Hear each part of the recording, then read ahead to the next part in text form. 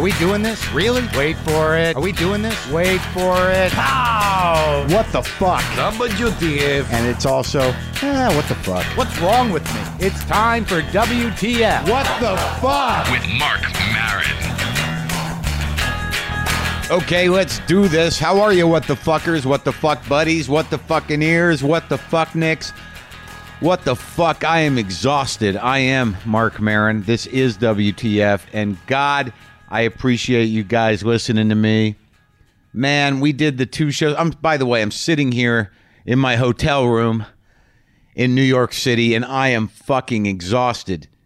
I mean, you guys know I've been traveling so fucking much, and I've been doing so many shows, and when I've got downtime, I'm looking for guests. I'm looking to talk to people. I'm interviewing my friends and people I want to talk to, and I'm doing stand-up shows, and I'm running around the world. I am fucking exhausted. And you know what? It feels great. Yeah, I'm one of those people that sometimes I just have to wear myself down to a frazzle to get any sort of peace at all. I don't know what that is, but the way I operate, and many of you know this, like as I'm saying this right now, I don't have anything prepared. I haven't made an outline. I don't write anything down. I'm not necessarily proud of that. You know, there are so many people in the creative arts or whatever you guys do. There are so many people that are organized, that outline, that make lists, that set goals for themselves, that parcel out their work and their duties and their tasks and in time parcels that allows them to manage their time properly. Whereas I literally I get into some sort of mental and emotional car that is on a roller coaster track. And then I just, I tell my higher self to go ahead and pull the lever and let's see what happens. And I'll just open my mouth and wait to see what comes out or see if I can get through this without falling out of the car and hope to God that the fucking track is complete. That somewhere at the end that I hit that straightaway where it's like, all right, we're coming back around. There's the guy that pulled the lever. Oh man, I'm a little nauseous. I'm sweaty. I need to get out. Oh, there's a big line there, but I kind of want to go on the ride again. Okay, I'm gonna get on the line. That'll give me time to regroup. You know what? Fuck it. I'm not gonna get on the line. I gotta get out of the park for a minute. I gotta get out of the park. I gotta breathe. That's where I am, and also I'm sort of like, leading into the fact that Brendan and I are going to take a little break. Not a long break. We're doing one episode, the one you're about to hear this week, taking Thursday off, and then we're doing an episode on Monday, and then we're going to take the next Thursday off. So that's all we're doing. For the next 2 weeks, it's just going to be one episode a week. That's it. There's nothing to be scared of. We're coming back. I just need to regenerate. Brendan needs to spend some time with his wife.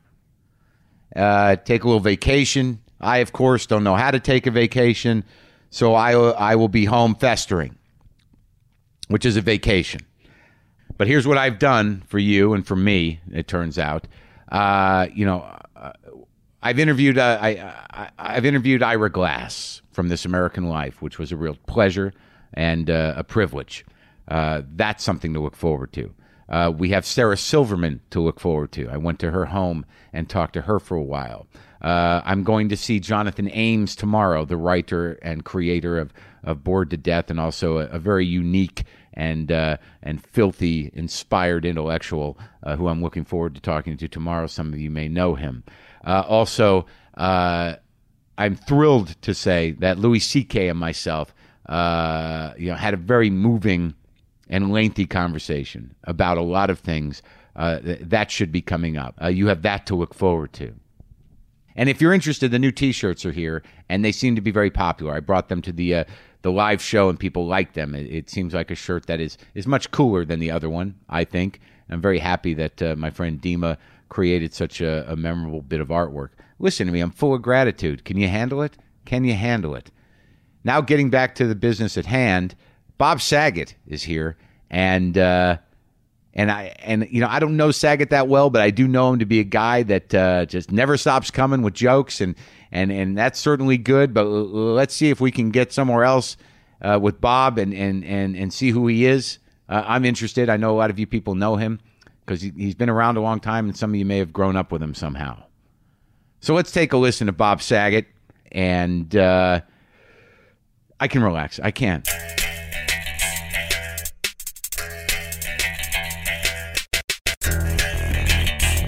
My guest in the garage here at the Cat Ranch is Bob Saget, and we're going to talk until we're sweating too much. I want to talk to you till Turkey Burger comes out of you. Yeah, well, there's one right here. Yeah, I didn't know when you were coming, so I went ahead and made it lunch. It's nice the way you made it. It sounded like a pita.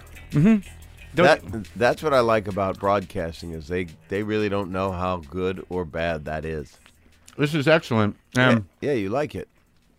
Well, I make my own food, Bob. Do you have someone who makes your food for you? No, I've stopped eating. I'm on liquid and methamphetamines. Finally? Oh, good. A lot of people are doing the crank now. The methamphetamine is very popular. Most of my blood has been changed. That's terrific. Yeah. And you look great. What else is going on? Well, it's all rosacea. So this is all an illusion. Everything. You're about to melt. I have one of Ruth Buzzy's old wigs on. That I didn't want to say anything because I just thought like he's a celebrity. After a certain age, what's going to happen? Who are they going to pretend to be? When I go to Home Depot, all I buy is duct tape just to keep myself together.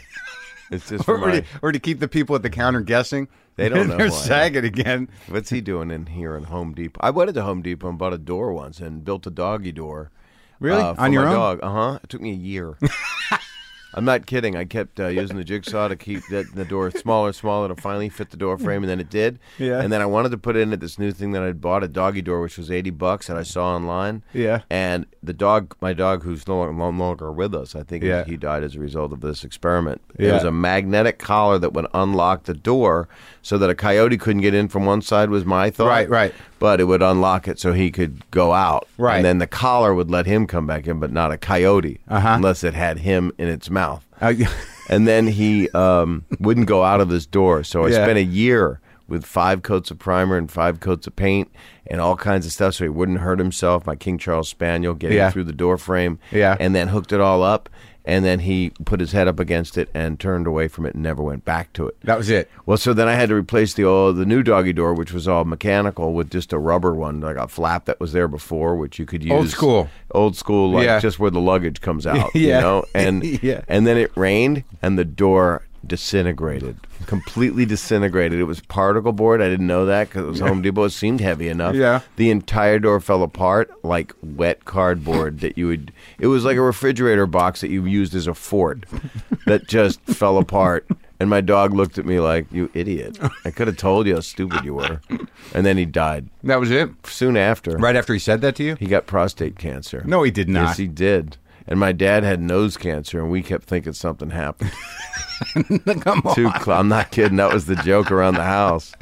My dad didn't die from it, even though his nose was... My dad's nose was so big, it was actually a donor for other people's noses. What kind of nose cancer? I had that. Basal cell? I don't know. It might have been, you make me want to do a spice rack joke. A sun cancer? Like you had to go get... No, it was just his nose literally had, I think, one of his siblings coming out of it. It was gigantic. My nose is big. The Lost Saget, he had a congenital twin that didn't really appear until he was in his 60s? It was the size of the noses on Mount Rushmore. That's how big it was. You would pray that a sphinx would happen to him and it would just be knocked off. Now, you've been around... Like, it's weird. I keep thinking about it. I doubt you remember. I bought that air conditioner at Home Depot, and it's not working. It doesn't work. I thought you were going to tell me you bought it when we toured together. No. We never toured together. So old. No, but we were in places at the same time. You're a little older than me. Yes, not I much. am. I'm 54. I'm older than you. I'm 46. So you came up with who? You came up with Reiser and Seinfeld and those guys? Yeah, the first comedian that Paul Reiser claims he saw do well. Yeah. Before anyone was, not before anyone opening for someone, was me opening for Rupert Holmes at the Diplomat in Florida. At the Diplomat? Yes, and Paul came down, I'm trying to remember who he was with. It was with Mark Schiff, I think. Mark Schiff, yeah. And I think George Wallace. It was 4 comedians that came down to watch Bob bomb, basically, in front of Rupert Holmes. It was a Diplomat, so the whole audience was blue-haired. Bob being you. Bob being third person. I'm talking like Martin Lawrence. That's fine. I you talk can do that. like I'm an urban act. Bob wouldn't do that. That's not right for Bob. Bob's not comfortable talking about this because when Bob leaves here, he puts his what do you call it? A Glock in the car. Yeah, the Glock. Yeah, or a 9. Do they still use 9s? And I say they in a very racially inappropriate way. Bob's people do. They do. They use 9s and Glocks. 9s and Glocks and a blunt. For the other thing. Yeah, that other thing. All right, so you're down to Diplomat. You're opening for Rupert Holmes. And the joke was he wrote Pina Colada song, right? So his second song was called Him. So I said I liked working with him. And then he wrote Drood on Broadway, and he won the Tony Award. And that's the way that goes for him. That's how that happened. So Paul Reiser and I were about the same time, and when I came out to L.A. in '78, the people that I had come up with were Gary Shandling and Seinfeld, and I had my appendix out, and Jerry and Lucy Webb and Jimmy Brogan all came to visit me at UCLA when I was 21. You were 21 years old? My appendix came out, and I let it grow as its own human being, and it became Joey Kamen. And Joey Kamen, who is very funny. Very started funny. as your appendix, and nobody knows that. And no one knew it, and he put a tennis ball in his mouth. Yeah. And then spit it out of my appendix hole. We didn't continue with the air conditioner. I didn't find out fully. No, it doesn't work, is what you're telling me. I don't know what to do with it. I sit here and sweat with celebrities, and I feel uncomfortable. You've got foam core to make it hotter, actually. It's foam cores for the sound. Yeah, but now I got the doors open because I can't help it. But I think what I'm trying to do is I remember what I was going to tell you.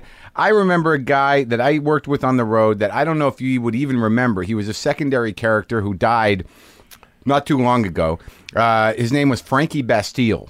I know that name. Yeah, he was a miserable little headliner who had a drug problem. He used to talk like this. He's one of these rock and roll guys. And he used to tell me, because at the time I started out, or when I was working with him in the late 80s, you were on the sitcom already. Wow. Right? Yeah, I got on there at, 86 or 87? Right, so that was around the time that I was starting to do comedy. Right. And this guy was telling me... Where were you out of? What city? Well, at that time, I kind of... Were you in San Francisco for a while? I was, but I started really after college. I went to the Comedy Store. I was a doorman there. I got all fucked up on drugs in a year, and I went back to Boston. That's so I was not really even in Boston. possible. How could that have happened? I know. I was the only guy there who got fucked up on drugs in the late 80s. It was the weirdest thing. I'll go down in history as the one guy who had a drug problem at the Comedy Store in 1987. I lived in that room for 7 years. I started at the Comedy Store in Westwood, and then in 87... It was 87. No. Yeah. We'll be right back. Yeah. It was 78 when I started there, and then 87. And then she had just opened the Westwood store, so you remember? I'd been open for a while. I helped close the Westwood store. So you were hanging around with Kennison as well. I got him his first spot at the OR in the original room. I told her to watch him, but you didn't really have to be told to watch Sam. Hey, listen to this guy. Listen, you don't need a microphone. Yeah. But that what was weird to me is when I met Frankie was that I knew Frankie. How did he die? Well, he just had a heart attack, and he had he was a junkie and just that. Yeah, and it was like, but no one. He was this obscure guy that didn't even want. He didn't want to be advertised when he was at a club, so the IRS wouldn't know where he is. He was one of those guys, right? But he said that I remember being shocked because he said you were filthy. Yeah, I didn't even think I was. I still don't think. Sometimes I think I'm too much. How much can you say fuck, No, I can say it a lot. But the interesting thing is that the country's perception of who you were and who you were when you started comedy. You were you weren't like an autobiographical comic. You did jokes. No, I did jokes and some stories, but most of them were just silly. And dirty, silly, and let me do as many dick jokes as I can because it's silly. Yeah. Because I was told as a kid you can't say any of that stuff, so I stayed like a kid who just talked silly. You just wanted to say dick over and over again. And you can actually. If you just go on stage and say dick 200 times. Yeah. If you forget to do it, then they'll say, "What'd you do tonight?" And you'll say, "I didn't do dick up there tonight." And then then they make fun of you. But I don't think you can. I don't curse for the sake of cursing. That's the actual truth. No, I don't think it was cursing, but you like to push buttons with how filthy you can be. My first jokes were always, and they're more perverted than anything else. They're bad. It's like pedophilic stuff. Sure, that hasn't changed. Yeah, well, that's good fun. People forget what fun is. It's solid. Well, that's what I told the court. What the hell's wrong with me? You're not sweating at all. You look tan. Where were you, in Florida? No, I have high blood pressure. I have an hour to live. Oh, really? Yeah. No, I was outside. That'd be a great way to close the show. I was outside. Bob Saget is dead. That'd be the best closer. I've been spreading that on Twitter, but they know it comes from my account. So they don't believe it? I'm dead again. I was in Vegas this weekend. I did not go out in the sun, but the room had a heat lamp. Where in Vegas? I was at the Orleans, which is an amazing comedy room, actually. How long were you there? Saturday and Sunday night. It's the room where I went and saw Rickles a couple months ago with Jeff Garlin and Jeff Ross, because it was Jeff Garlin's birthday, and we all worship Don Rickles, so we went to go pay homage. And that's what you went to Vegas to see Rickles? Yeah. And how was Jeff it? Garlin. I've seen it a few times. He's a friend of mine now. Don is? Yeah, they all are. How about Shecky Green? He's in the car. Oh, really? Yeah. Because I kind of want to interview him, but I'll do it later. I love Shecky Green. Yeah, I can't talk to him right now. He's unconscious. Yeah. But he does. He still works. He doesn't. I talk to people about him because I was always fascinated by him. Why? Because of the whole Vegas thing. He was a renegade, and he drank a lot, and he drove his car into the fountain at Caesars, and we're all comics. There's nothing you could do about it. I was watching TV last night, and with my daughter. Well, I said she was my daughter. But, yeah. No, but she is. She my believes daughter. it, though? She is. She's my daughter. I've never done anything but treat her like a dad. Yeah. In the positive way. Yeah, that's good. Not yeah, the guy sure. that pretends that that's being a father. Right. And legit. Well, yeah. Yeah, good. And how many do you have? I have 3 at the moment. You know them all? I'll have more. I know them by name. I know their addresses because I have to send the checks for everything they do. I got to re-sign a lease for one of their apartments right now. Oh, my God. Well, how old are they? I don't know. You don't know? They're 23, 21, and 17. Your daughters? Yeah. Holy shit. But they're Siamese triplets. Oh, that's awesome. Yeah, so it's just one place. Yeah. But it's weird the age difference and they're still triplets. That must have been very hard on your wife to have one dangling from her vagina for a year. Well, let's not talk about her vagina, but they were born rectally. See, that's how I can do it. That's what I can do. Yeah. And then my daughter stares at me and goes, "Why'd you say that?" And then I called them and go, "Okay, this is going to be in the Examiner in New York. This is something I said. I'm sorry." No, I have actually. They're brilliant. They're much smarter than me. And I don't. Do you have kids? I have none. I have no wife. I have no kids. You want it?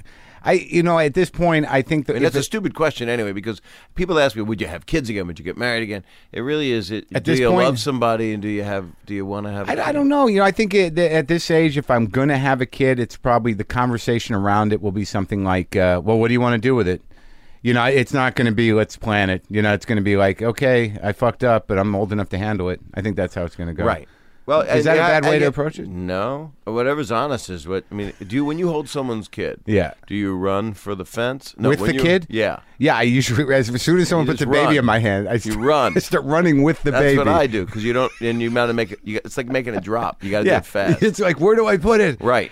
No, I like kids. Do you like it? Do you hold the kid? Do you feel like I held a baby last night? And this all sounds bad when I say it. But I held my friend's baby. It sounds worse. But you're referring to an actual baby. That's not slang for something. Little girl. It just gets worse. I really shouldn't be allowed to speak anymore. Go ahead. No, I think it's fine. There should be an injunction. Yeah. Okay. But, she was just adorable, and it made me think: could I have I'm 54. Yeah. So for me to have kids again, it's like it's unusual. No, I mean, but you know what they say? They say you can do it. Guys can always do it. They can, but then you don't want to be a grandfather. You don't want to be 80 years old. And I feel a kid that too. In high school. I mean, I don't want to die on my kid. Yeah. Well, I feel that too. I mean, people say that to me, and I feel it too. I don't want to. How much longer can I wait? So again, I wouldn't mind having like a football player kid, like an 18-year-old boy that's a big, strapping, strong kid. Just drag me around because I can't walk anymore. Yeah, throw you over his shoulder. Carry me. Yeah. Carry me in the like there's some kind of Revolutionary War days. Yeah. Well, I think maybe you should get to work on that. So we started at Rickles. You're watching TV with your daughter, and what happened? And we watched Louis C.K.'s new show on FX. Last night.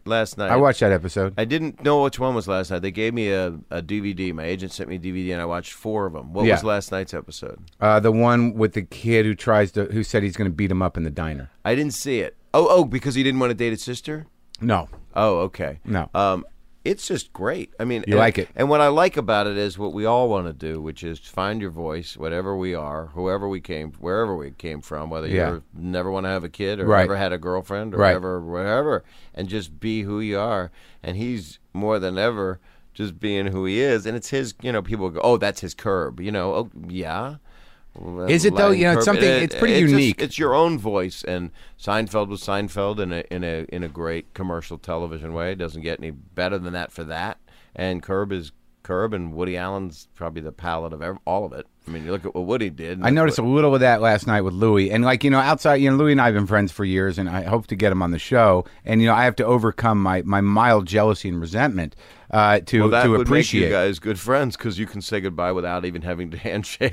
That's true. I adore him. Yeah, me too. And last night when I watched it, I was sort of like, it mixes up. What it doesn't do that those other things do is engage a real, there's a heart to it, and there's a filmic sort of tone to it. He's consciously a filmmaker. Yeah. And he's outside of being a comic. He's it's unique. It looks rough around the edges, but it's really pretty controlled. And he's not apologizing. No.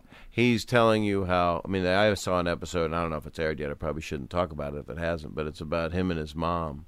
I think it aired. I think most of them. I think we're almost done. It's just brutal, I mean, I had a Jewish mother that has been through. She's had a very hard life. I'm her, her one and only wonderful kid. Your only child? Yeah. The other two passed away, and there were two more that passed away. So I was a survivor of 4. Really? So, yeah. So I'm the opposite of. Well, they saw my act. Oh, Jesus. Was it all at once? It was a family gathering? Once, everybody. Horrendous. They took their own lives. Did you really lose that many? I did. I had one from scleroderma, which is a big benefit that I do all the time. And you made a film about that. I did. I did a thing Your sister, ago. right? Yep.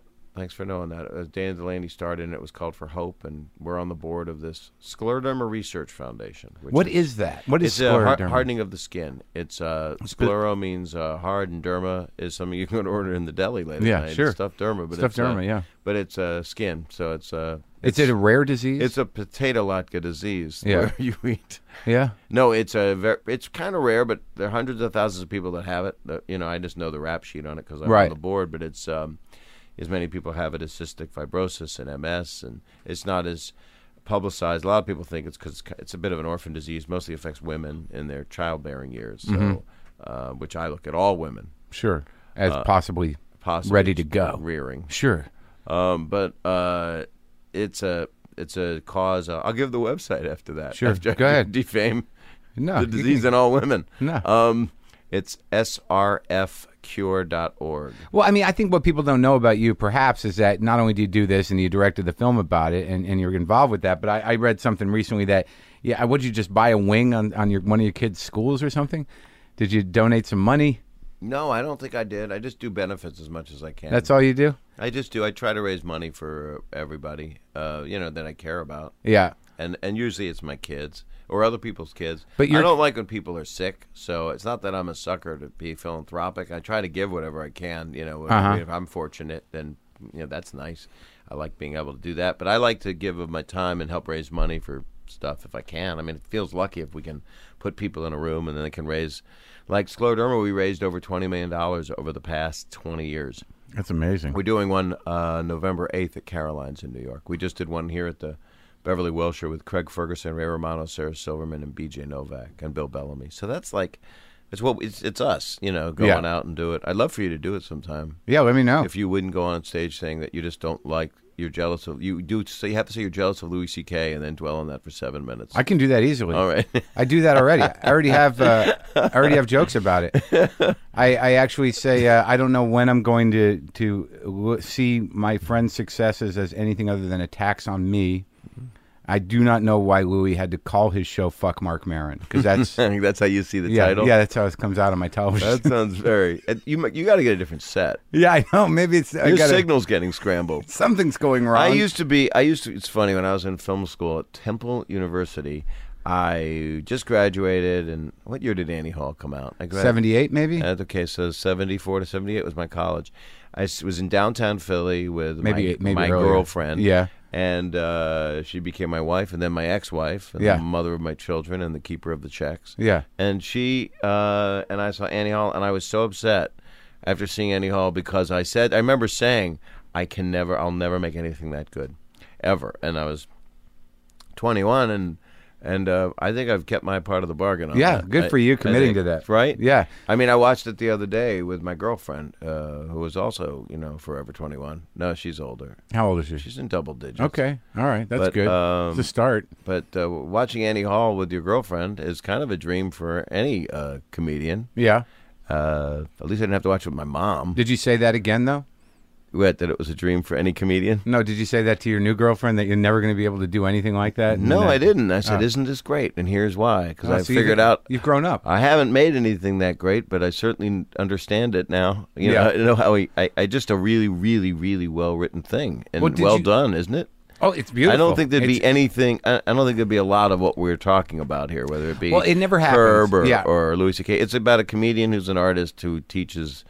the people and he learned from all the people that are the masters. You know, I mean, Larry Gelbart and Neil Simon. They all came out of that. That's right. School. I think it was also because of his situational comedy background. I mean, that everything in that is a piece of situation comedy. That even like the bits, mixed with a reflection, whether it be therapy or just whatever it takes to know yourself. Well, now once you know yourself, if you can put that into writing and then put that into acting. Wow. Yeah, then you find out whether or not people really like you. And that doesn't matter.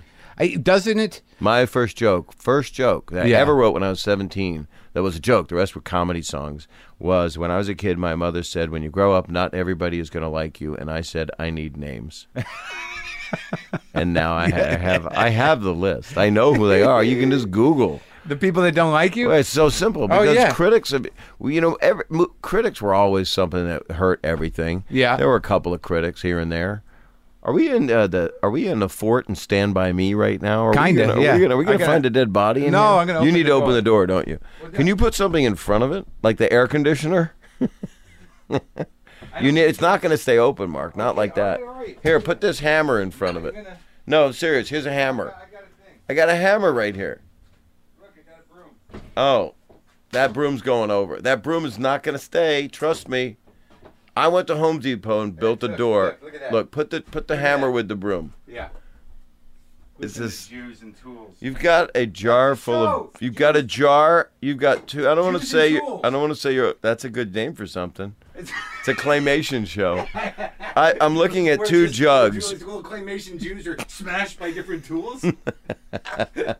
I'd pay to see that. Yeah, me too. So here's a AA batteries and a AAA. Little teeny jar batteries. Two different jars. So are you OCD? No, they're for two different things. Well, I see that, but I can tell the difference between a bigger and a smaller battery. So I could put them all. I actually have batteries in one drawer of two different sizes. Oh, and you just separate them? I just wanted to make it nice in here.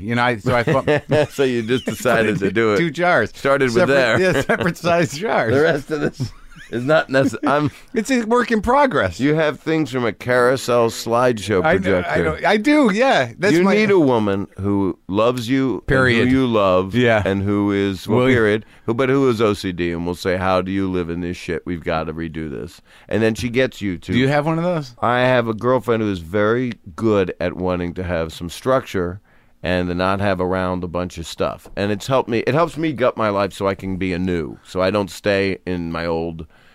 physical, to change physical stuff. This is the only room that I have for this. I mean, this stuff is important stuff. I mean, those carousels, that's my family. And what do I do with the VHS tapes in my garage of every episode of Full House? They're melted. They've been in the garage. Are they still in there? They're in there. I don't know. Every episode? I don't. I was young. I had a show. I didn't know what would happen. I think it's dust. I think you have carousel. I know those are from slide projectors. If I have an episode of Full House on VHS, those are carousel slide projectors. Are those your trips to the Catskills? Those are my parents. The parents at the World's Fair in 1966. It's my family. My parents. If they've been in the heat box that we're doing this interview in right now, they're garbage. They're dust. They're the Nazis at the end of Raiders of the Lost Ark. They've dissolved. Yeah, they opened the Ark of the Covenant, and was those slides just disappeared. Maybe I don't know. So you still have the VHS of Full House? That's hilarious. I have VHS of a lot of stuff. Me too. I got a few of them, but they're no good. You got to get them digitized. I don't want to. What am I going to do? And watch it? What am I going to watch? Full House? Well, it's good that you've let that go. Let it go. I'll get a disease if I watch it. I mean, I'd rather be on insulin. I mean, I can't watch that. I walk into my daughter's room sometimes. You know how many episodes you did? 190 something. My joke is asking my favorite episode. What's your favorite episode of Full House? The last one.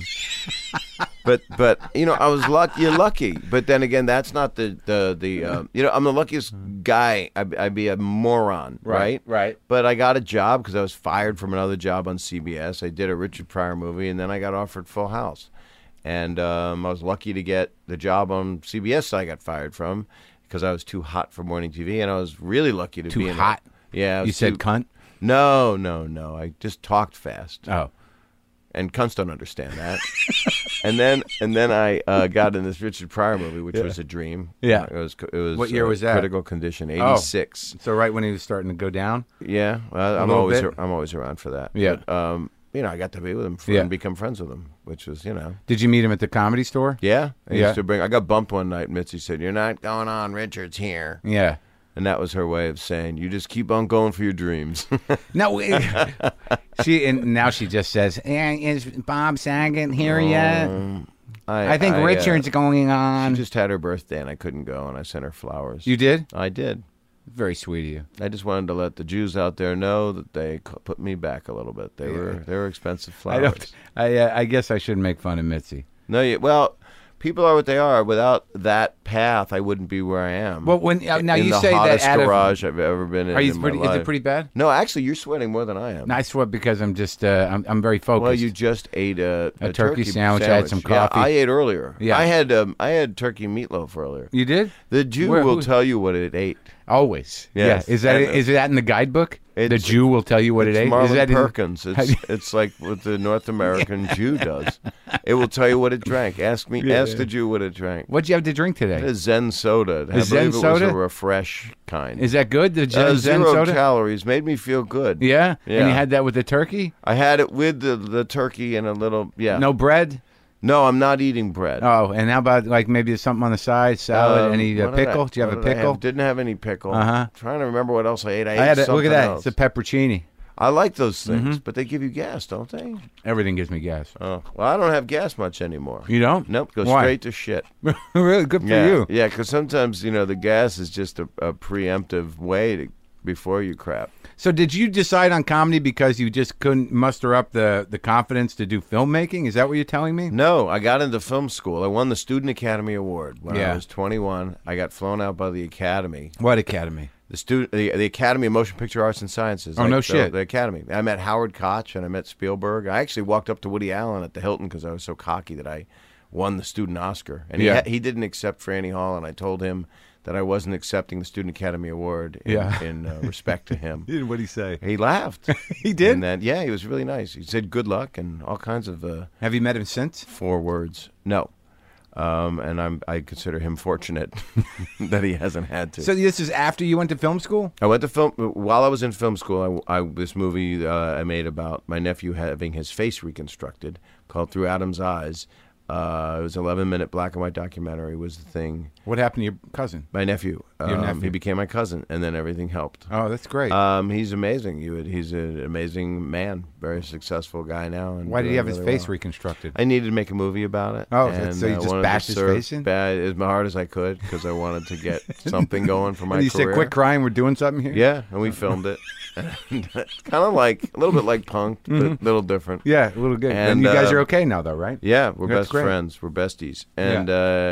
And then I came out here to go to USC Film School. I got into NYU and USC Film Grad School. Yeah, I went for 3 days to USC Grad School, but I quit because I had gone up when I won the student Oscar. I was in L.A. from Philly. They flew me out here, and Mitzi said, "You should work here. You should work here at the Comedy Store." And I did. You'd done no comedy? I had done stand-up in Philly and New York. I used to wait in line and do catch in the improv. And when I was comic strip? 17 years old. Didn't do comic strip. I did it later in life, but not in my... So the improv on 44th Street and catch up on 78th? Yes. 81st and 3rd. 81st and 3rd, yeah. And I would sign the sheet and wait 12 hours. And fuck. did it. And my first hosts were Belzer. Yeah, of course. And Barry, Catch. And Barry Diamond at Catch.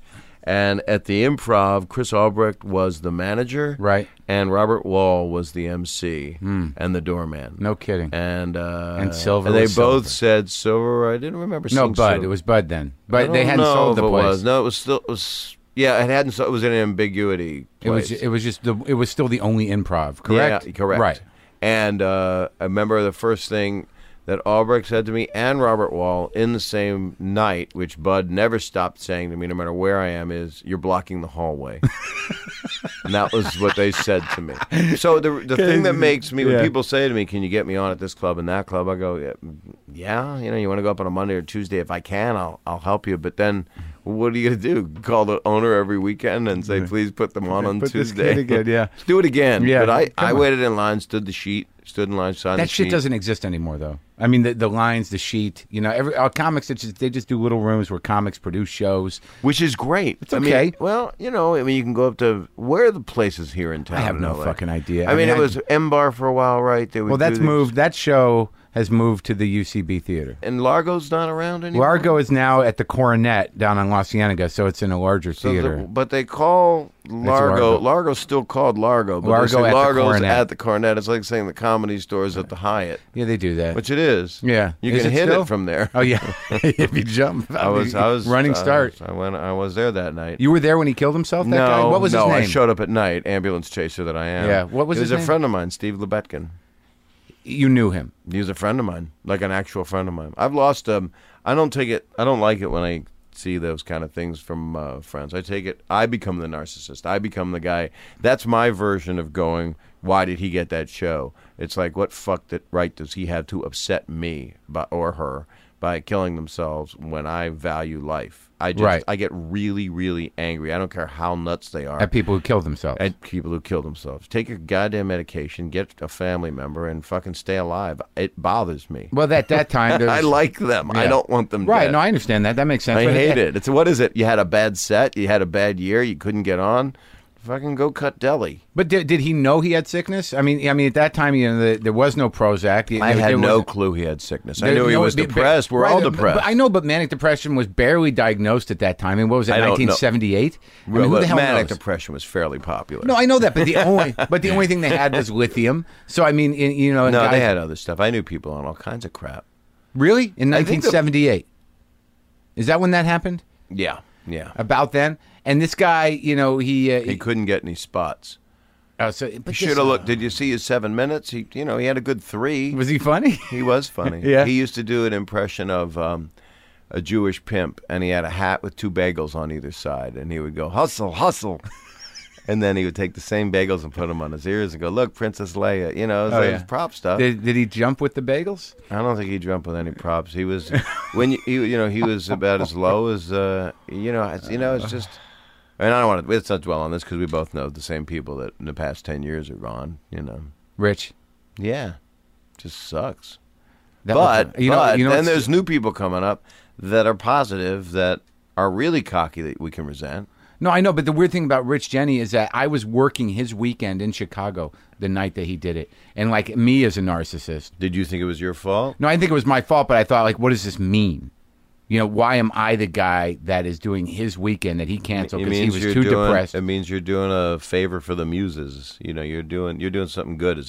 I always turn that into, because I've lost 2 sisters and to the same disease. No, one was scleroderma, and the other, again, she saw my act. Yeah, and just dropped dead. Yeah, she just had she'd had a brain aneurysm. Yeah. She had a rough time, but and so I've lost and I've lost a bunch of friends, and I just want to be happy, and be. Are you? And, yeah. How do you do it?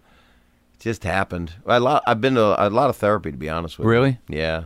I'm tired of myself. I can't. And I like to be new. I like to have newness in my life and the way I do things and stuff. So I had my penis completely tucked. Really? It actually hangs out of my ass. That's interesting. Yeah, it's like a tiny little tail. That's like it's like Shallow Hal. Remember that Jason Alexander has that? I have it. It's at the end of Shallow Hal. It's the punchline to the entire film. Oh, but it was a while ago. It's not like giving the end of Inception. Well, look, okay, let me just ask you a couple questions before we get lost. I'm not saying I'm happy all the time by any means. I wouldn't. No, I know, but look, you were the dad on the TV show. Right, and I've been able to get through that. Right, and you did America's... And that's a 2-dimensional show made, a really good... Full House. Is a good 2-dimensional show made for 14-year-old girls. Right, but now, you did 200 episodes. Something like that. And then you were that guy for... On the video show forever. For 200 episodes. 200 episodes of America's Funniest Home Videos. Right, so I'm that guy for those people forever, because I did 80 hours of work a week being a character. And on both of those shows. Being a clip host of a clip show. Believe me, dude. How much did you hate yourself? Seriously. I was so tired it helped me to not hate myself. So tired and I also in what had way? a What do you mean I also tired? had a good life. I had money. I was very money. fortunate. Yeah. Money doesn't give you happiness, but you can buy happiness with money. Sure. And like what? Good. You can buy medicine. Yeah. Houses, cough syrup, friends, a lot of codeine. yeah, sure. I got 3 healthy daughters. You know, you always say healthy. You always say that so no one has an arm growing out of the middle of their head. Right. 3 Mile Island kids. What? We live in a world where 3 Mile Island doesn't even get a laugh anymore. No, people don't even know what it was. It's shareable. Chernobyl, nothing. It's not a world we live in. It's like the past is the past. And Hiroshima never got a laugh. No, ever. It was funny briefly. It was funny briefly. I don't know. Depends on what you were wearing that day. Yeah. We couldn't use it. It was before our generation. Ask Shecky Who Green. got laughs out of it? He was drunk in the fountain. Yeah. I saw him at Nate Now's. And he wants to work, and he's very funny. I want to go interview him for the show. He'll tell you all about it. He'll tell you his experience. Is he clear? Is he clear-headed? I think so. He was when I was going through his pants. So you had no self-hatred about all those shows. Yeah, I had a lot of my silly my funny career is that people always go, "Oh, he's not the guy that you know from those shows." I did the shows for 8 years, and I've been 15 years of experiencing. Well, let's see, what year is this? This is 2010, so they went off in 98, right? Yeah. Or 95, 96. Well, what's her name? One of the twins is on the cover of something today. You know her? Yeah. I know. One of the twins. Yeah. That's how people... See how people... Look how they label people. Yeah. And I was the dad on that show. Well, don't expect to see him do that, I don't know. I was in Vegas this weekend. Nobody was surprised. I've been doing... in other words, what I was saying was I've been who I am before longer than the thing's been off. So that's past. You don't get that anymore. People don't. Well, no, I do. I use it. I think it's funny. Yeah. I mean, it's like saying, yeah, it is. It's a supreme joke of pop culture that I got to do that, and that you're this filthy. I love that I did. I'm not even that. Come on. The new show I'm doing for A&E is called Strange Days. I'm not going around cursing. I don't even have to get bleeped much. It's it's a documentary comedy show, so I don't host it. It's not into camera. It's just me going somewhere and living with an unusual lifestyle, subculture of society. Live there. I live in a nice hotel all the time wherever I go. I mean, I'm not ridiculous. Yeah. But I joined a motorcycle club and rode in a sidecar from Nashville to Daytona. That's the bitch seat. I wasn't gonna. I tried to ride a motorcycle. What happened? You want me in the bitch seat? Trust me. I mean, it's an option of do you want to see the other 6 get shot or just have me smeared? Am I roadkill or do we make more? You couldn't ride the bike? No. Then because I was in the. Do you ride a motorcycle? No. Okay, because I was in the sidecar, we shot one where I looked for Bigfoot up in the Pacific Northwest with infrared gear. I joined a frat in Cornell. I went to Vegas and we did Jeff Ross came and helped me out. Late at night, we did a Lost Vegas episode, but we did the Mint 400. We retraced the Hunter S. Thompson thing, and Jeff was kind of my Laszlo. And we did a bunch of other ones. I went to camp. I just got back, actually, from shooting in a camp. You went to camp? I never had gone to camp as a kid, so here I was with... No, did you? Yeah. Where were you? I went to camp in New Mexico, and I went to camp in Pennsylvania. Was it fun? It was okay. My parents didn't want me around. So it was that was the core of it. But yeah, I went to a music and arts camp in Pennsylvania for 2 years in a row, and they let you smoke and play guitar. Wow. It was great. I just smoked and played guitar. Well, it's like that now. But although these kids didn't smoke, it was a really I think kids don't smoke like they used to, do they? Not cigarettes. No. I mean, they want to. Well, now when I was with 14, 15-year-olds, there was still an innocence, even though there wasn't. There really was. The kids are still innocent now? The ones they put me with were. Until you got done with them. No, none of them can barely. They can't walk. They have to learn somewhere. I went to Ukraine and helped guys get mail-order brides. Really? Yeah. You went to the Ukraine? Uh-huh. Holy shit. Yeah, so this thing will be on in months ahead called Strange Days. So that whatever we're doing right now, it'll have plugged it somehow. Yeah, well, you don't know when it's going to be on? Yeah. Not yet. No, we're cutting it right now. We're waiting to find out. And you want me to hold this, right? Oh, you can do whatever you want. What are you pointing at? You want me to not? You want me to hold this? You want me to wait to put this up? Yeah, it won't matter. Well, nothing matters. Jesus! Happiness is that the happiness? You're not happy, right? No, I'm all right. No, but you're not. I'm anxious. Right. I have a lot of fear. Going, when are the things? And that's the enemy. What? Fear is the enemy. Of course, it's the enemy. Period. I'm not. Shuts you down creatively. I'm not saying when is the thing. I'm just saying, is this it? Well, then say that till they lower you into the ground, but it doesn't matter because it is. It just doesn't matter. I mean, people are going to me all the time, you know, is this all I came here for? When I don't fucking know. I got shit to do, you know? I just, maybe. But when you sit at home, you're like, I'm good. I don't sit too much. I work a lot. All right, so that's your thing. Well, I like to work. I also like being with my girlfriend. I also enjoy my kids. I'm very fortunate. That's a full life. You got a full life. I have and you use the word full in a sentence. Yeah. But no, I have a full life. And I'm very lucky. My mother's alive, so you can't have everything. Yeah. Well, when does this air is the question. No, she's good. I took her to dinner. Took her to dinner last night. She here? Oh, not in the building, but she's in Los Angeles. Did you move her out here? Is that a long time ago? She's in the Holy Land. West of the 405. Oh, really? And she... you set her up. That's so nice. Did that feel good to be able to set your mom up? Well, she lives in the street. Oh. I just dropped her. But but you check out. She's fine. Drive around, you see her. The blue bus, they don't know if you got money or not. Yeah. But she... you know, she gets the French fries with no salt, so they're healthier. Yeah. Every time we go out, I get the French fries, no salt. My mother's never eaten a French fry ever. What's your mom like? She's like 119 pounds, and she's got bleach blonde hair. And but when you say she's 119 pounds, is she fighting? Is she go to Vegas? Is she admit it? Was she she's in a lifelong fight against fat, Bob. It's all about. Is your dad alive? Sure he is. And are they together? No. Divorce. They're divorced. And that was old. That's new. That's a new thing that they did a long time ago, right? I never quite recovered from it because I was 35 and it was. Why didn't you recover? Because who am I going to live with? Where am I going to put my bookshelves? Yeah, no. Yeah, it was later, and they got divorced, and my dad's nuts, and my mother's nuts, and they're okay. Gratitude is what it is, Bob. They want gratitude. No, that's part of happiness. No.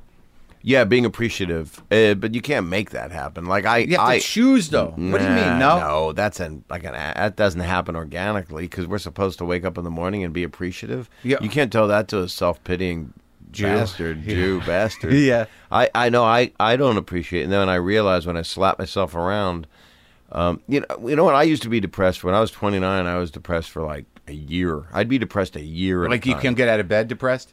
A little bit of that, but I would always work, but it just, wasn't happening. I'd always be funny. I'd always go on stage, whether I had a job or not. I didn't have a job for 8 years, and would go do, yickles and fuckwad and then stand there and, have fun and then go on. And the worst part would be you'd be, as a comic, because we're just talking because we're comics. Yeah. You go on stage and you just, at the Comedy Store in its heyday, it was Robin and Richard and Red Fox would come on. And, really? Yeah. In the late 70s? Yeah. Joey Kamen, Joey Gaynor. Yeah. Harris Pete. Yeah. And I'd Skip Stevenson. Yeah. David Letterman, one of the first people I met when I started when I got accepted as a regular at the You remember him as a comic? Yeah. I told him he could sleep with my cousin. You did? And did he? No. I remember Leno had seen me I saw Jay do a joke, and it made me laugh so hard. And, he was at the store as well? Yeah. Mostly the Improv, but the store too, but this pre-strike, Yeah. And this was, I remember he did a joke. He said, "What is it with incest?" I just like anybody that would do like traditional comedy, but then put their spin on. Yeah. To hear Jay do perverted humor made me laugh back then. What was the joke? What is it with this incest? Yeah, your mother's opening up the oven and getting out the meatloaf, and you're looking at it, and she's bending over, and you're going, "All right, Mom." It was his Boston version of being turned on by the big pilgrim woman picking up a meatloaf. And I said to him, "That's really funny. Of course you would like that. I mean, oh, my God. Because you're so, I was so fucked up. I just laughed at anything perverted." Who else was around then? Mike Binder? Billy Crystal. Mike was 17. He started coming? Binder, yeah. I saw Mike was the first comedian I saw when I was 20 years old, when I won the Student Academy Award. And then he said he had a friend named Dave Coulier that needed a place to stay when he came out to L.A. And so this is 10 years before we did Full House, or 8 years before we did Full House. I met Dave in Detroit and then asked Dave to stay on my couch. And that was the premise of the sitcom, too, which is kind of Did you weird. pitch it?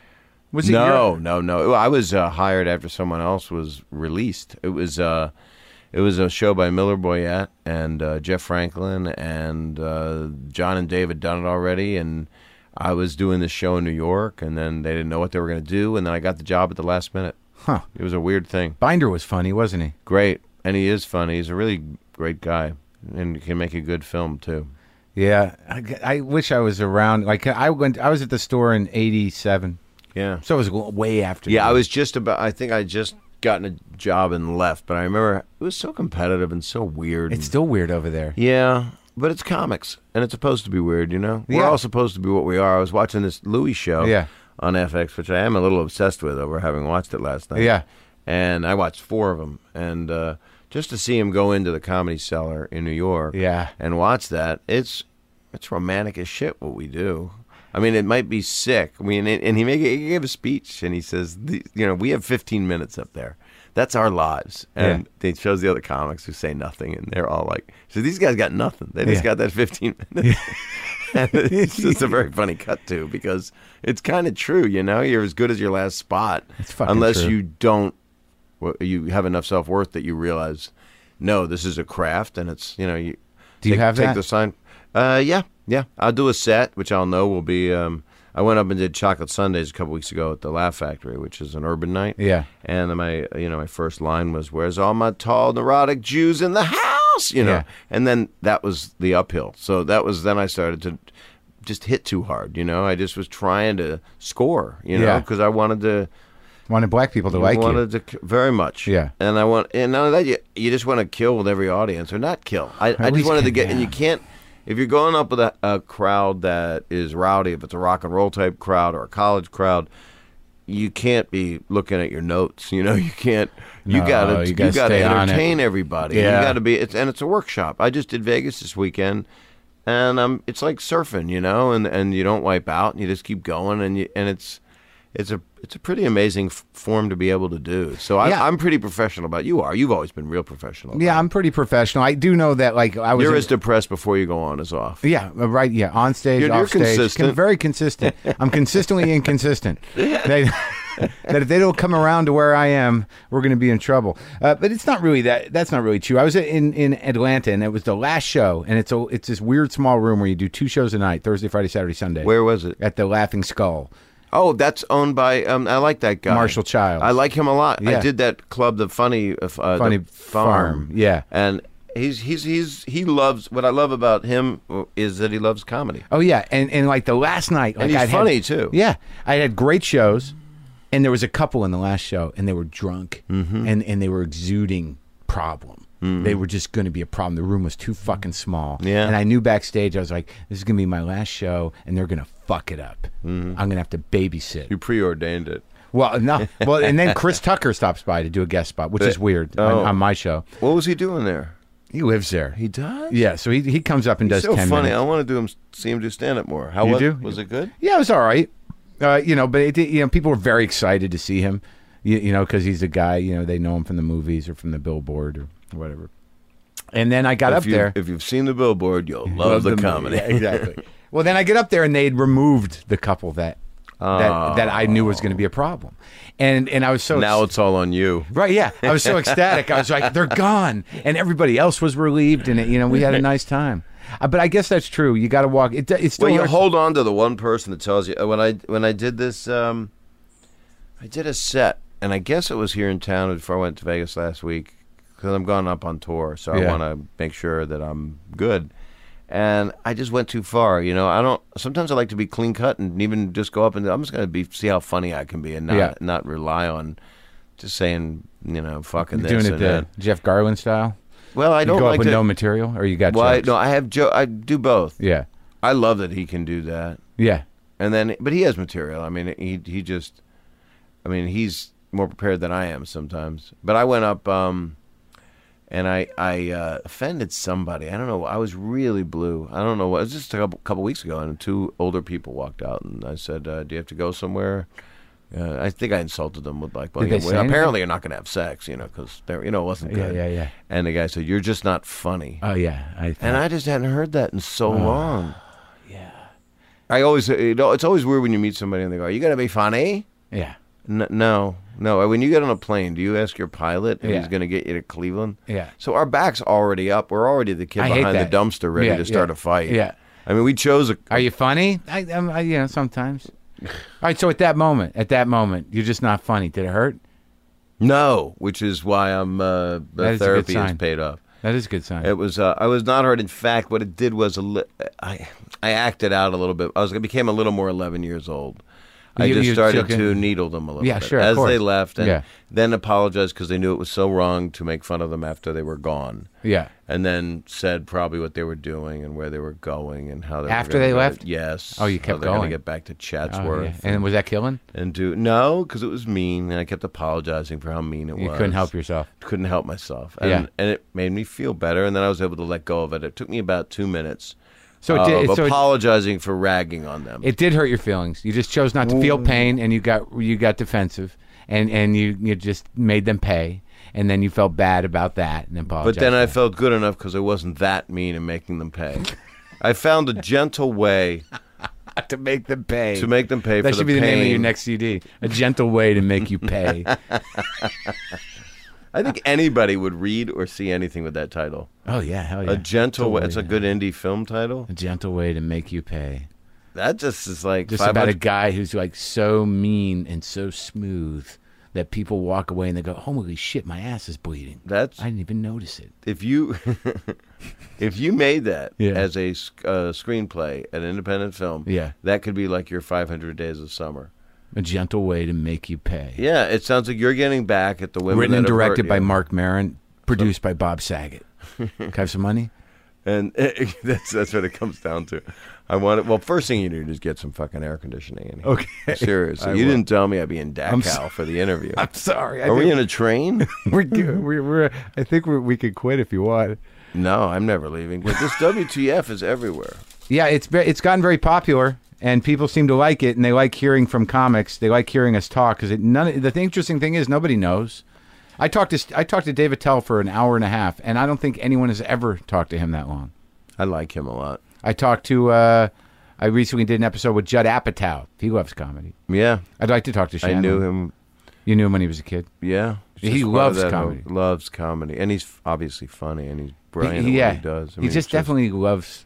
He loves it. Yeah. And that's what's attractive to me about all of it. When I watch anything, when I see one of us, like Deuce, it feels like a family to me. At a certain age, I just go, these are my brethren. Because you put a couple hundred people, a couple thousand, couple million people in front of any of us. Yeah. And the reactions are the same. Yeah. I mean, there's only so many ways to skin the cow and sell all the parts. Yeah. You know? Yeah. So watching Louis C.K., I keep dwelling on it because literally it was last night, is watching him deal with a heckler in the audience. Oh, you watched that episode, yeah. Mm-hmm. And it's seeing him at Caroline's. I mean, we all live that life. Yeah. And so, what is the violation what do you owe an audience, and what is your interpretation of what the relationship is? It's his speech was that it's you have to listen to us because we're on stage, and you're not supposed to speak back unless I want you to speak. Right. But where's that written? Yeah, and my job, like this is my plug. I'm touring through January, whatever theaters and colleges and stuff, and so they're paying money, so I got to entertain them. Period. Right. It isn't, and if I talk to them, I'm responsible. If a guy rushes the stage, I did a college a couple months ago, and some kid rushed the stage with a bottle, and what he wanted to do was down this weird, I guess it was called ice, some kind of Seagram's product. Yeah. And wanted me to drink it, and I wouldn't drink it, so he pounded it and then threw the bottle to the ground. And then all I'm picturing is glass coming up, hitting me in the eyes. Right. So all I care about is security at that point. So at that moment, I don't care that anybody's paid money. I'm not going to be killed. Your safety, yeah. Right. But otherwise, they paid. But if you're at the Comedy Cellar, Louis is 100% right. You don't speak during someone's whole thing. Well, he's interesting too because as a comic, I mean, I've known him a long time, and he was never a guy that liked doing crowd work. That that even was comfortable doing crowd work. If not, it's something some guys like to do it. Other guys learn how to do it, so they have the skill in place. And it's not a necessary thing to do. I mean, it's like Norm Macdonald. You want to listen to what he weaves, because it's coming from such an unusual place, right? And Louis is compelling, same thing. And Norm's like that. I could sit and listen to Norm and go, "Whoa, when is this going to turn?" And here it just turned. Yeah. It's just, I'm a. But like you, I mean, if somebody talked to me or you, they're going to pay. We're going to find a gentle way. It won't be that gentle. No, I've done some. And I've had some relationship problems in my life personally, because what I've learned about myself is, you throw one rock at me and I got 1,000 coming back at you. That happened yesterday. Because I'll bring catapults, I'll bring artillery, I'll hire people. One little thing that hurts your feelings. And it's not even that big a deal, They don't even do anything wrong. I know. I mean, they do. They're just people. They're just human beings. How do you feel after that? Well, what's a good example, which I use a lot in my relationship. I do the same thing. People should do. Our type ilk should be watching. James L. Brooks is As Good as It Gets as many times as we possibly can, because the Jack Nicholson Helen Hunt relationship kind of says it all. Because it's like, why would you say something like that? And it's just a guy who's so narcissistic and so stupid, not stupid, but so insecure and hurt. I'm not looking at you or me. Yeah. There's no mirrors in here, are there? Yeah, we're looking at each other. I like that you have no mirrors in here. Yeah. And just do something that fucks it up for somebody that you care about. And it can really fuck up a good relationship. It fucked up my second marriage. She left.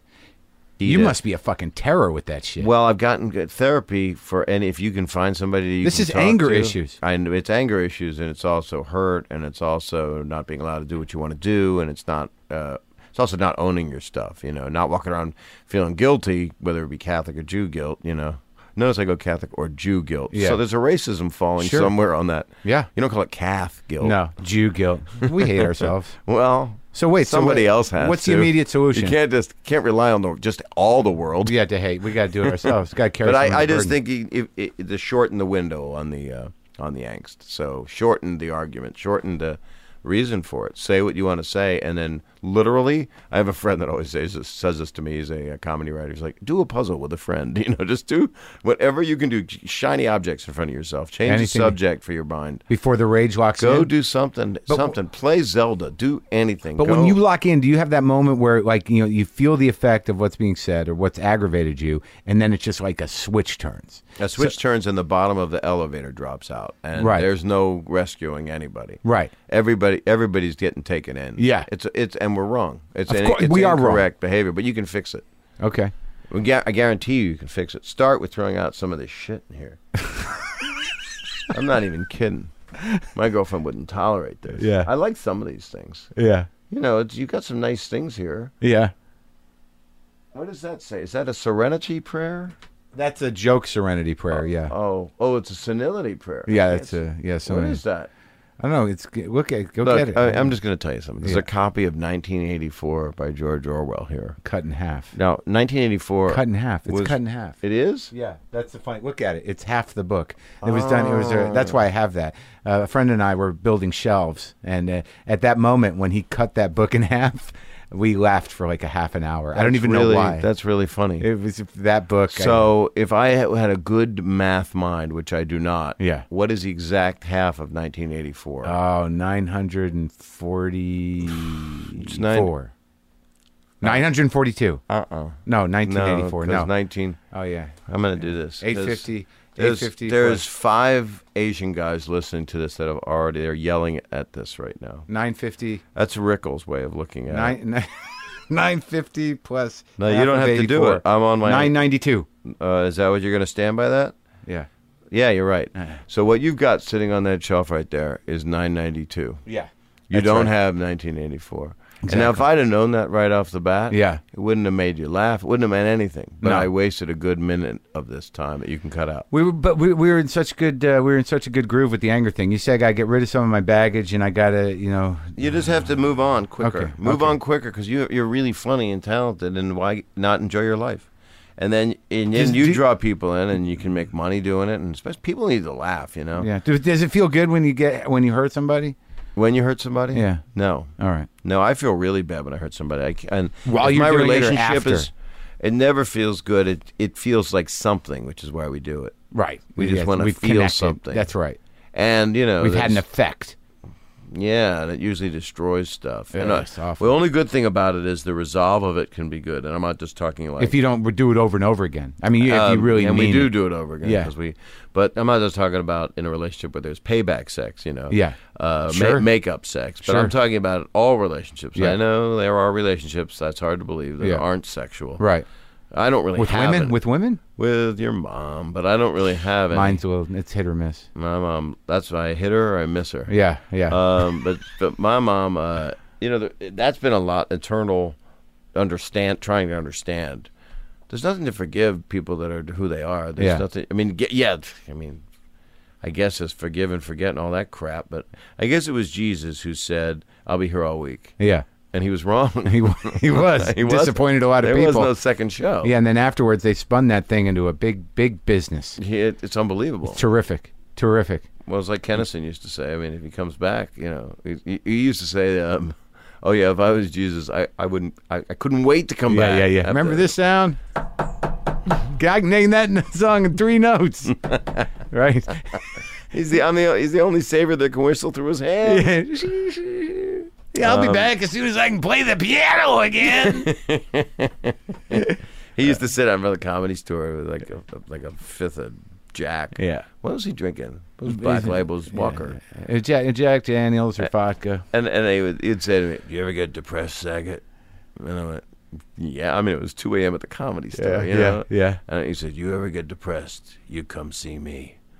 I'm like, "Yeah, that's gonna solve it." Boy, was he funny. And that's all, truth is, what are the 2 things Jesus said? Is it the truth will set you free? Did he say that one? Yeah, someone said it. He also said, know thyself. Yeah, no, to thine own self be true. He didn't say know thyself? Yeah, same thing. Well, not exactly the same. To thine own self be true. To thine own self be true means be honest to yourself. Know thyself means, you get a good hour set and work on it. Yeah, that's right. Know your shit. Know your shit. Yeah, be real. Keep it real. Keep it real, bro. Right on, man. So we're talking about, what's the thing? Strange what? Strange Days. That's with Bob Saget on A&E. Yeah, and that's coming up. More will be revealed about that. More will be revealed, and it'll be in its own time. Yeah, and it's a really interesting show. It sounds funny and good. I hope so. It's kind of it feels good to me. We've worked a lot on it. We're still editing it. All right, and then you're touring from, when's that start? It would be all fall through January, maybe February. September? I'm not sure. Yep. October, and you November. got your shit together? You got your hour? What are you going to do, an hour? I have a new hour that I've been working on. Who's opening for you? I use different people. Yeah, like who? I just had James Smith, Ryan Stout. I know that name. Ryan Stout a lot. He's very funny. Where's he from? He is from, where is he from? We don't usually talk because we're just having sex. Sure. Once the show ends. Yeah. You put the gag in. Yeah. What is that? Okay. I plug all of his holes. That's good. One with your dick, and then the other one. No, I don't use my dick. Oh, you don't? No, it's all with alcohol dipped rags. Well, if you're going to set someone on fire. Yeah, you just wave the lighter around. What's the matter, opener? Why didn't you want to sell my merch? The opener didn't go out and sell my merch. This is what you get. This is why I didn't write another 20. And then the other guy that I like a lot is Mike Young.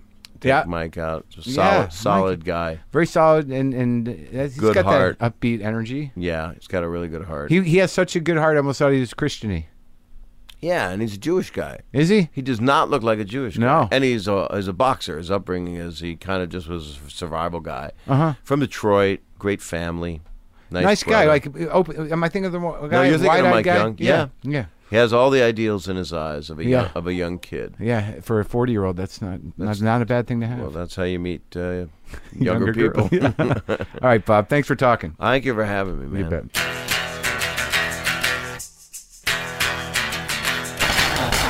Okay, that's it. That's our show. That was Bob Saget. I hope in some ways a Bob Saget you have not known or didn't expect to know. As I said, I will see you, or I will talk to you a week from today, not on Thursday. So don't go anywhere. I'll be back in a week with the live show with David Cross, and then we're going to take that next Thursday off. I really can't accept the idea that we're taking any time off. I'm saying that to myself as if I'm supposed to answer. Well, Marc, you're just going to have to accept that. It just feels weird to me that what am I going to do? I feel like I'm abandoning people. Just relax. They'll be there. They're looking forward to the other shows. Fuck you, man. Seriously, don't talk to me like that. All right, let's end this. As always, JustCoffee.coop, WTFPodShop.com for the premium episodes, WTFPod.com for everything else. Get on that mailing list. Go to PunchlineMagazine.com for their stuff, StandUpRecords.com for their stuff. Look forward to Ira Glass, Sarah Silverman, Louis C.K. in next week's episode with David Cross. And I'll talk to you in a week, okay? It's okay. It's okay. Right?